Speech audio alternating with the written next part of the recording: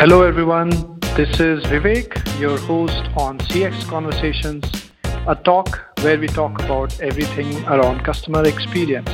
And today we've got Rajashree Sen, Raj as I like to call him. He's the manager who heads operations and strategic initiatives at Kamineni Hospitals in Hyderabad. And I had a very interesting meeting last week with him while I was in Hyderabad for sales meeting around the city. It was amongst the very few meetings where I spent a lot more time talking about everything under the sun but selling Omoto. It was a great discussion, Raj, and I received some very honest feedback about Omoto from you. So thank you for that. To give you a very brief background about Raj has deep passion for market research, which he was doing in his early days after graduating from BITS Pilani. Later, he did an MBA from IIM Trichy. Post-MBA, he made his way into healthcare after a short stint at Cognizant. Now, I'll let Raj add to this. Raj, could you please tell us a little bit about your journey from market research to healthcare? Hello, everyone. Hi, Vivek. I do agree that we had a really good conversation when we met here in Hyderabad. We did talk about all and sundry except actually the intent of the meeting probably. Well, I graduated from BITS Pilani and I completed an MBA from IIM Trichy. And well, I've always been into healthcare, and I've been fortunate enough to make my decisions very consciously. What I mean by that is that I was able to choose what I like doing, and I was able to pursue it as well. So initially, I was into market research just post my undergraduation, and I would say personally, when I look at it in retrospect, I'd say that I probably learned the maximum out of market research which I did at that point of time, which included a lot of primary research, and it's a world of learning. It's a world of learning. So back then also, while I used to work with market research, I would work with pharmaceutical clients and medical equipment companies. And it just kept rolling on from there. And my ultimate goal always was to get into hands-on healthcare. And here I am today. Wow. Very few people can say that, Raj, to be honest, that they knew where they wanted to go and they've pursued it and they've reached where they wanted to. So you're amazing in that aspect, I guess. And I remember when we were talking in Hyderabad last week, you were telling me that market research actually also taught you how to communicate while conducting the primary research. Oh, yes. Could you tell me more about that and specifically share some examples of how those interactions in your market research days helped you develop the necessary communication skill that you are using till date, even at Kamineni Hospitals? So, like I had told you, market research is not for everybody, to be honest. It's not for everybody because it's a tough job. It's a tough job, and especially in primary research, if you are where your motive is to get information from somebody who is probably not willing to give the information for any number of reasons. It can be for whatever, maybe they're short on time, maybe they're busy, maybe something else. But to actually be able to field a conversation which you also take interest in, you are knowledgeable in, as well as you are able to convey to the cold caller, to the person who you're speaking with, that that there is something to gain out of having a conversation with you. That is something that is a bit of a skill, to be honest. It's a bit of a skill, and it takes time to acquire, and the process is very difficult. It's pretty long because you have to go through a lot of you have to go through a lot of rigmaroles in it, a lot of rejection, a lot of here and there. So which is why I would like to maintain that it's not for everybody. But what it does is it gives you a world of skills, it gives you a world of ideas, it gives you an entire world of understanding which you wouldn't have been able to gain through secondary research or by reading or by just interacting with people also. Because this is a specific motivated discussion. I'll give you a simple example. We were working on this one particular piece of medical equipment, and the company was trying to launch in Brazil at that point of time, and they had everything. They had the product portfolio, they had competitive prices, they had their distribution chain up pretty well, But nevertheless, they weren't able to really break into the market. And it was a pretty big mystery actually at that point of time. We were trying to get through it, but we weren't able to. And on one particular day, I was, again, in my primary research role, I was talking to this person from Brazil who knew some amount of English actually. And we were speaking and we were trying to understand what is, the lack of preference. And I realized that the lack of preference is because the device is a little small and it is sort of portable, and hence it is easy to probably steal it. Or it is not exactly to keep it safe in a particular setup. Yeah, so see, you wouldn't expect this kind of a problem while making your product, right? You wouldn't expect that it is too handy or it is too useful, or for lack of a better word. So this is something that you can gain only out of primary research. Straight from the horse's mouth, straight from the user who says that I like the device, I like the pricing, I like everything. But I fear that it can easily be, pilfered or it can be stolen, and that poses a problem for me. So I remember this particular example. And I learned to talk to people about these kind of uncanny or offbeat understandings about products, about drugs, about everything in the world per se. Now that's the kind of information that you would never get by doing secondary research, I believe, and only when you speak to people on the ground, people who are living that culture, living that land, would they be able to give you that kind of information. That's incredible, Raj. Thanks for sharing that. I'm sure what I believe is that if employees of any organization could learn to collect data in such a friendly manner, they can personalize their interactions with every patient or every customer. In your role at Kamanini, have you trained or coached your team on using such methods to develop personal connections with the patients, so that the patients also start feeling a little bit more comfortable talking to these people? And in that direction, could you also share some tips on how this can be done? And what changes have you observed in staff behavior after such coaching at your end? So, Vivek, just as I pointed out that, the kind of information that you can get while doing primary research, like very offbeat information, that is something that, left a pretty deep mark on me. And I always believed that while doing any kind of research, even in the healthcare domain right now, we have patients and all hospitals, all players, everybody is trying to improve on their NPS scores. Everybody feels that, NPS score is an important thing and that we should try and improve the score as much as possible. That NPS might be there on social media, it might be there on, any kind of ratings which tells you that you're doing a good job. Or it might be some kind of a feedback mechanism that you have at your hospital. So I remember that this kind of, offbeat information is something that you can gain, and it really adds a lot of value to it.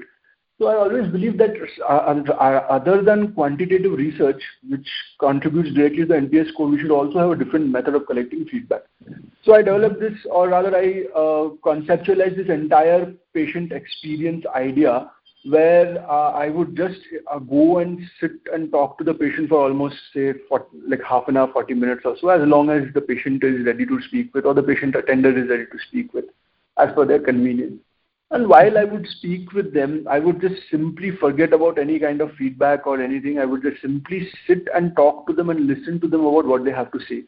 I would ask them about their family members. I would ask them about, who works where, whether they're retired, whether they miss their children, whether what they like about our hospital, what they do not like about our hospital. It's like a proper, simple conversation that you'd have with just another person in a very casual manner. In the process, we initially kept it very open-ended. Then we had some amount of agenda. We had a motive. We formulated a form which we internally would look at and keep in mind that these are the data points that we need to sort of ask the consumer, the patient about, and accordingly we'll be able to act on certain things. But this entire process is not an interview process, it is simply going and talking. The manner in which we recorded this information was also completely verbatim. We never really paraphrased, or we never did anything to give any kind of shape to that data. We wanted it to be the way it is. And from there, we would derive our insights and we would correlate it with our quantitative feedback score. You won't believe this, Vivek, when I tell you that more than 60 or 70% of the feedbacks don't match. Because quantitatively, you will notice that the patient has probably marked you as 4 out of 5 on several of the parameters. But when you actually go and talk to them, when you speak with them, they might tell you something like that, we like the treatment or we like the food, but I wish somebody came and cleaned my room a little more often. Or somebody might say that we loved everything, but the food was a little bit spicy, but everything else was okay. Now, you see, this is not good customer experience. This is not good patient experience. This is patient adjustment or, customer adjustment, where technically something is missing and the customer is somehow adjusting it. So this is something that we were pretty shocked to realize. They're not disclosed. I was saying, and they're not disclosing that in their ratings. Correct. So the ratings belie these feedback. Okay. So you don't get to see these kind of feedback on NPS score because it's not mentioned over there, or sometimes patients are reluctant to mention it as well. But when you actually have a warm conversation with them, they're more open to the idea of sort of confessing to you or like sharing it with you. So this is something that I used to do personally, and then I brought people on board, I brought my staff on board, and I trained them on how to go about it. And on a daily basis, we have a very strong sample size. We try to talk to each and every patient in varying durations. We try to sort out their problems. We are able to collect that and completely sieve out that feedback, correlate it with our quantitative scores, and actually make be able to sieve out very meaningful insights which we can take action on. That's incredible. So tell us more. What do you think about the customer experience in healthcare? How do you think it's impacting healthcare industry right now, and where do you see it is going in the coming years from the customer experience perspective in healthcare? I think patient experience is going to be the ultimate differentiator. Because if you look at things right now, things are moving in that direction already. Like a lot of major hospitality chains have actually ventured into healthcare. They're expanding into healthcare, or they at least have announced plans to come into healthcare. So given that, we can definitely expect, or we already see that patient experience is going to be an ultimate differentiator. So you see that this entire thing is becoming a confluence of multiple industries. So hospitality, so right now healthcare delivery as a service is part hospitality, it is part retail, and it is part healthcare. Now in that, a lot of investment, since access to healthcare in India is becoming more and more proliferated, a lot of funding and investment has come in through the private equity players. And I believe that when it comes to the top 6 or top 7 chains who've got excellent equipment, who've got excellent funding, who've got excellent expertise, who are delivering excellent outcomes as well, that entire differentiation is going to be a little difficult to perceive for the patient over the next few years. Because all of them are going to deliver similar outcomes. I wouldn't say that one would be starkly better and the other would be starkly worse, but they'll all be able to deliver outcomes which are in the same ballpark. But what would truly differentiate is what kind of a experience I'm delivering to the patient. Because I can do everything right, I can do everything properly, the outcome might be the best outcome on the planet, but on the day of discharge, when the patient is eager to go home, I take 6 hours or 7 hours instead of 2 hours to discharge the patient, and all my good work goes down the drain. The same patient can probably not prefer your hospital because of that kind of an experience later on. So which is why I think, patient experience is going to become a much stronger differentiator. It is already a strong differentiator. It's going to become a stronger differentiator in the future, which is by collecting, quantifying, understanding patient feedback, and thereby using those as actionable insights to improve patient experience will become very, very crucial. So in this case, how do you think, Raj, hospitals can create a memorable and differentiated patient experience? I think you've already mentioned about collecting feedback. What else do you think hospitals can do? Well, I told you about collecting the feedback. I would probably elaborate upon what actionable insights you can derive from the feedback and how you can derive them actually. Yes. Because that's primarily where your point of action lies.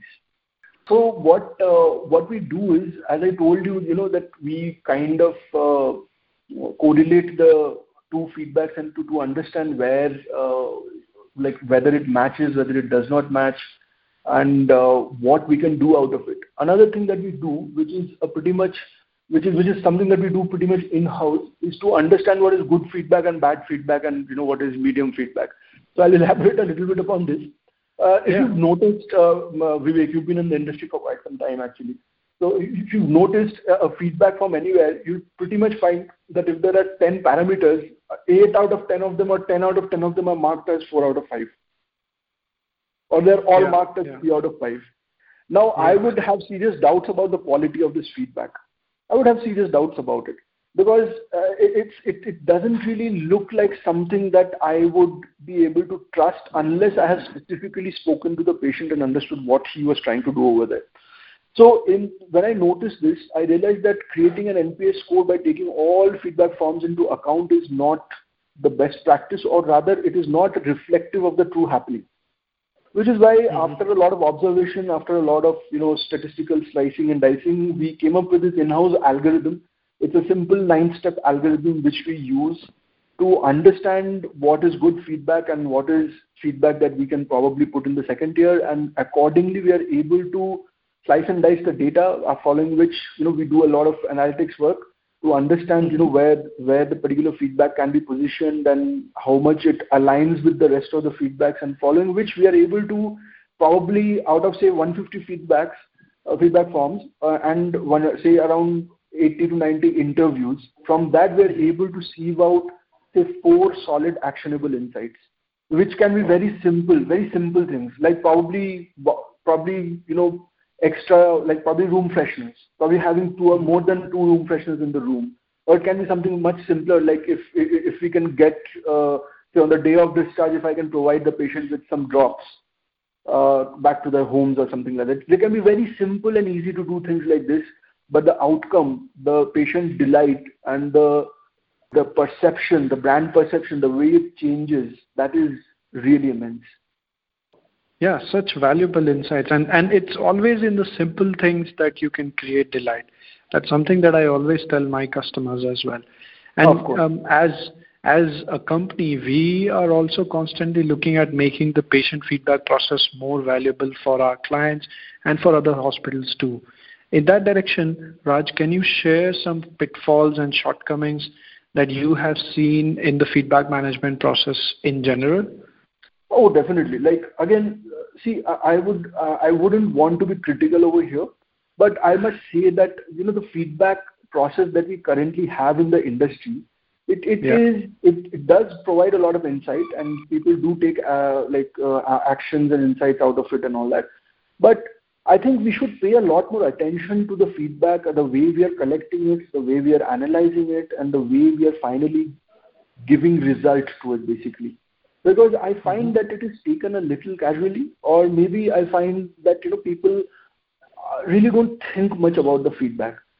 They like it would occur to anybody when they see a feedback form which has a pattern in it, say 1 2 3 4 1 2 3 4 or something like that. When they see something like that, it is very easy for the person to realize that this particular feedback is probably not of high quality, or it probably doesn't have a direction.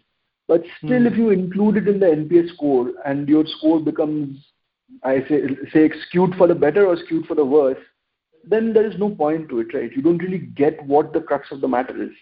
So this is something that I really see that, it's probably just a little bit of thought. You put in a little more thought and it's very easy to do actually. So I think that part is a little missing for the time being. There are people who are doing it. I think it will get better as well. But for the time being, that is missing, largely missing. The second thing that I notice is that the analysis that you put in the feedback later on actually, and the way you involve the other stakeholders into it. Because sometimes the feedback might be about the billing department. It might be about the physician. It might be about the nurses. So that sensitization that one should be open to feedbacks, one should get to see what the feedback is, and accordingly, because not you as somebody who's facilitating the feedback may not be directly involved or be able to involve yourself in the workings and processes of another department. you are pretty much a facilitator per se. So once you are able to sensitize other people that, this feedback is something that will help you and that one should have a proper follow-up mechanism to it so that something actually is done and sustained, that is something that needs to be collaborated upon rather than it becoming a confrontational issue, in which case you can't move from it. Yeah, which is where most organizations kind of get stuck, because when they start collecting feedback, employees start getting defensive, or they might get confrontational also, which is the most wrong direction to take. And I love what you've just said. It's important to sensitize your team as well about the reason why you are collecting feedback and how it is going to be valuable in improving the organization's performance and also help the employees grow in the organization. Very true. Now, what I have seen is that one of the biggest challenges with patient feedback is to make it actionable. And I know that you've shared some tips around how to do the analysis by creating some correlation from the unstructured data that you collect through your conversations with the patient and correlating that with the structured ratings data that you collect. In that direction, could you maybe simplify that? Because I'm sure not every hospital might have a Raj in their team, and they might not be able to set up a process that allows them to have such deep conversations with their patients. In that case, what processes, measurements, and controls must a hospital establish to make patient feedback actionable so that ultimately it adds to the improvement of the patient experience?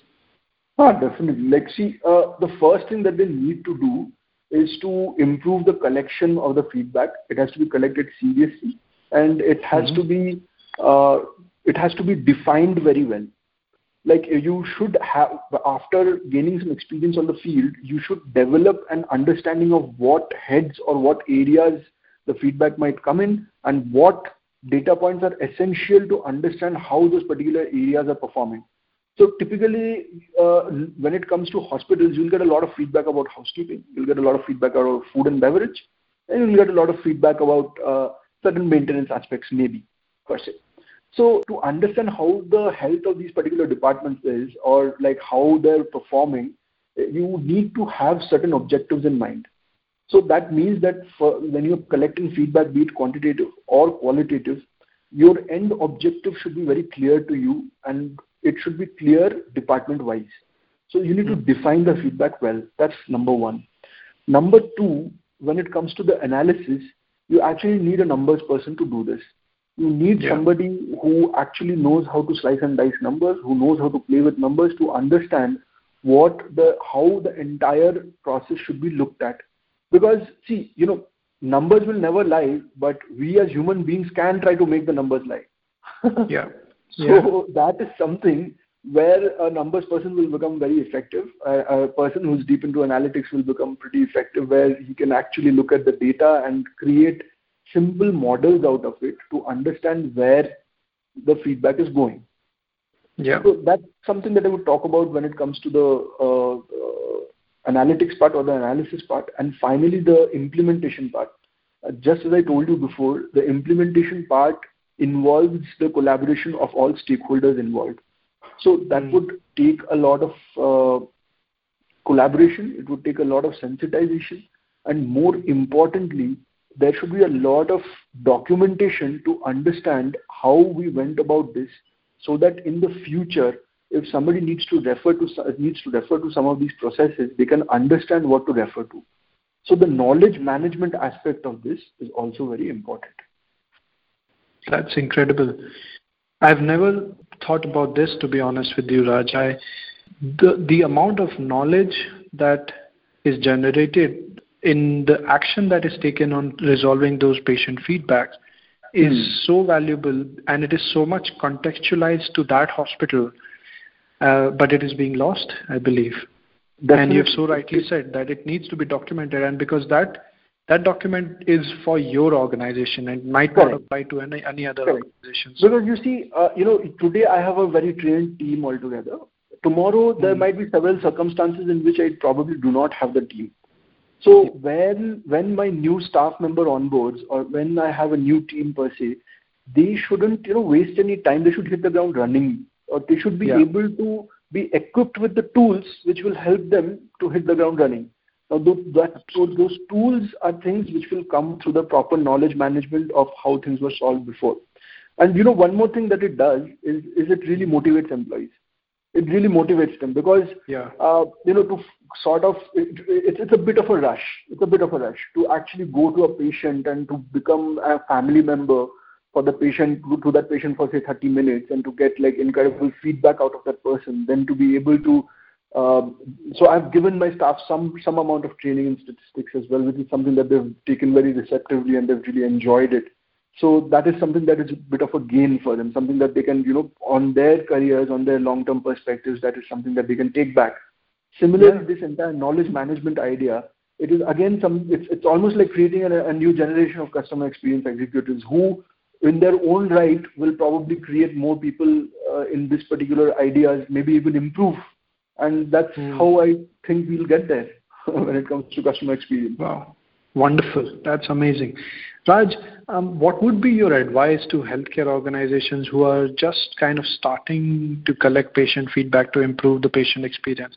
Because even till date, there are not, or rather not every organization, be it healthcare or any other industry, not every organization is collecting customer feedback. What would be your, let's say, 2 or 3 points of advice that you would like to give to these kind of organizations who are just kind of getting started with it? The first advice that I would give them is to have a customer experience team. A lot of the hospitals don't have a customer experience team. They kind of rely on their inpatient executives or their quality team to provide the right kind of experience. While I'm sure that they are able to do justice to it, but why settle for justice when you can do much better? So my first advice would be to have the right kind of team who will be able to understand it and take things forward. The second advice would be to help these particular teams or equip these teams with the right tools so that their job becomes a lot easier, so that they are able to focus on what really needs to be focused upon, like taking action out of those insights. You see, out here, the process that we have here at Kamini, it is a pretty long-drawn process, and it is it's a little exhausting to finally get to the insights, because there are multiple documents involved, which includes verbatim file, which includes Excel sheets, which includes more, and like macro-based Excel sheets and things like that. So what happens is that there's a very long conveyor belt of information and documents which keeps circulating amongst all of us at all points of time, and it can be a little tiring. So so we need the right kind of tools so that we spend more time focusing on what we should be doing or what gives us more action, rather than spending unnecessary effort in what we have been currently like following and all that. Yeah. So that's the second advice. And the third thing that I would say is to keep things sustainable. Like, you start with a customer experience team, and then when things are running fine, you probably start focusing less on it. That is something that is, disastrous. Because believe it or not, even though this is the healthcare industry, and even though this is something that, like, if you like, it's not exactly like a product-based industry as such, but even then customer preferences change, patient preferences change. So you have to be vigilant all the time. These are the 3 things that I would tell any executive or any person in customer experience. I think you've made a brilliant point. Actually, the last point that you've just said, that to make it sustainable, that relates so well with the first point, where hospitals should think of having a separate customer experience team. And in my last newsletter for the last week, I wrote about how important it is to have a separate team, or to upgrade your team so that they can do bigger things. Because if you're loading the same people with more responsibilities, they're going to be seeing those things as overload, and that's not sustainable. That's right. So your first point itself ensures that the system becomes sustainable. Brilliant, Raj. Finally, this is a question that I ask everyone. Can you name a few books that had the most impact in your life and that you would recommend to our listeners? Sure. So one book I'd recommend everybody to read is this book called Surely You're Joking, Dr. Feynman. Okay, that's interesting. So it's an immensely lovable book. It's what great men do. The book is about what great men do when they take a lot of complex examples and they make it feel really simple. So it's really complex physics going on in that particular book. Like the cosmos is being explained to you, but it is being done in such a simple fashion. At the end of the book, you'll feel why don't we all study physics and start delivering these kind of insights? So it's a brilliant book. One should go through it. So the second book which I would recommend, Vivek, is this book called Jane Eyre. It's written by an English writer called Charlotte Bronte. And it's a beautiful book about making choices, about following through with your choices. And that entire book is something that helps you understand that even though taking a chosen path might not always be the easiest path, but it is always the most fulfilling path. So it's kind of a really life-altering or maybe focus-altering book, actually. I think everyone should read that. And the third book that I would recommend it's pretty often read, and it is more than quoted, and everybody is quoting it nowadays. It's this book called The Art of War by Sun Tzu. The man who wrote it at that point of time was an absolute genius, and definitely a lot to learn about strategy and guile and about conduct, just about conduct, on how you conduct your business or yourself and things like that. It's a beautiful book. I think these are three books that people could definitely read, and it just enriches your life a lot. Great. Well, Raj, thank you so much for all the time. It's been a pleasure talking to you like the previous time. And like always, you've shared such depth of your knowledge. I believe our listeners are going to enjoy this conversation. This is your host signing off on another episode of CX Conversation. Thank you so much for listening.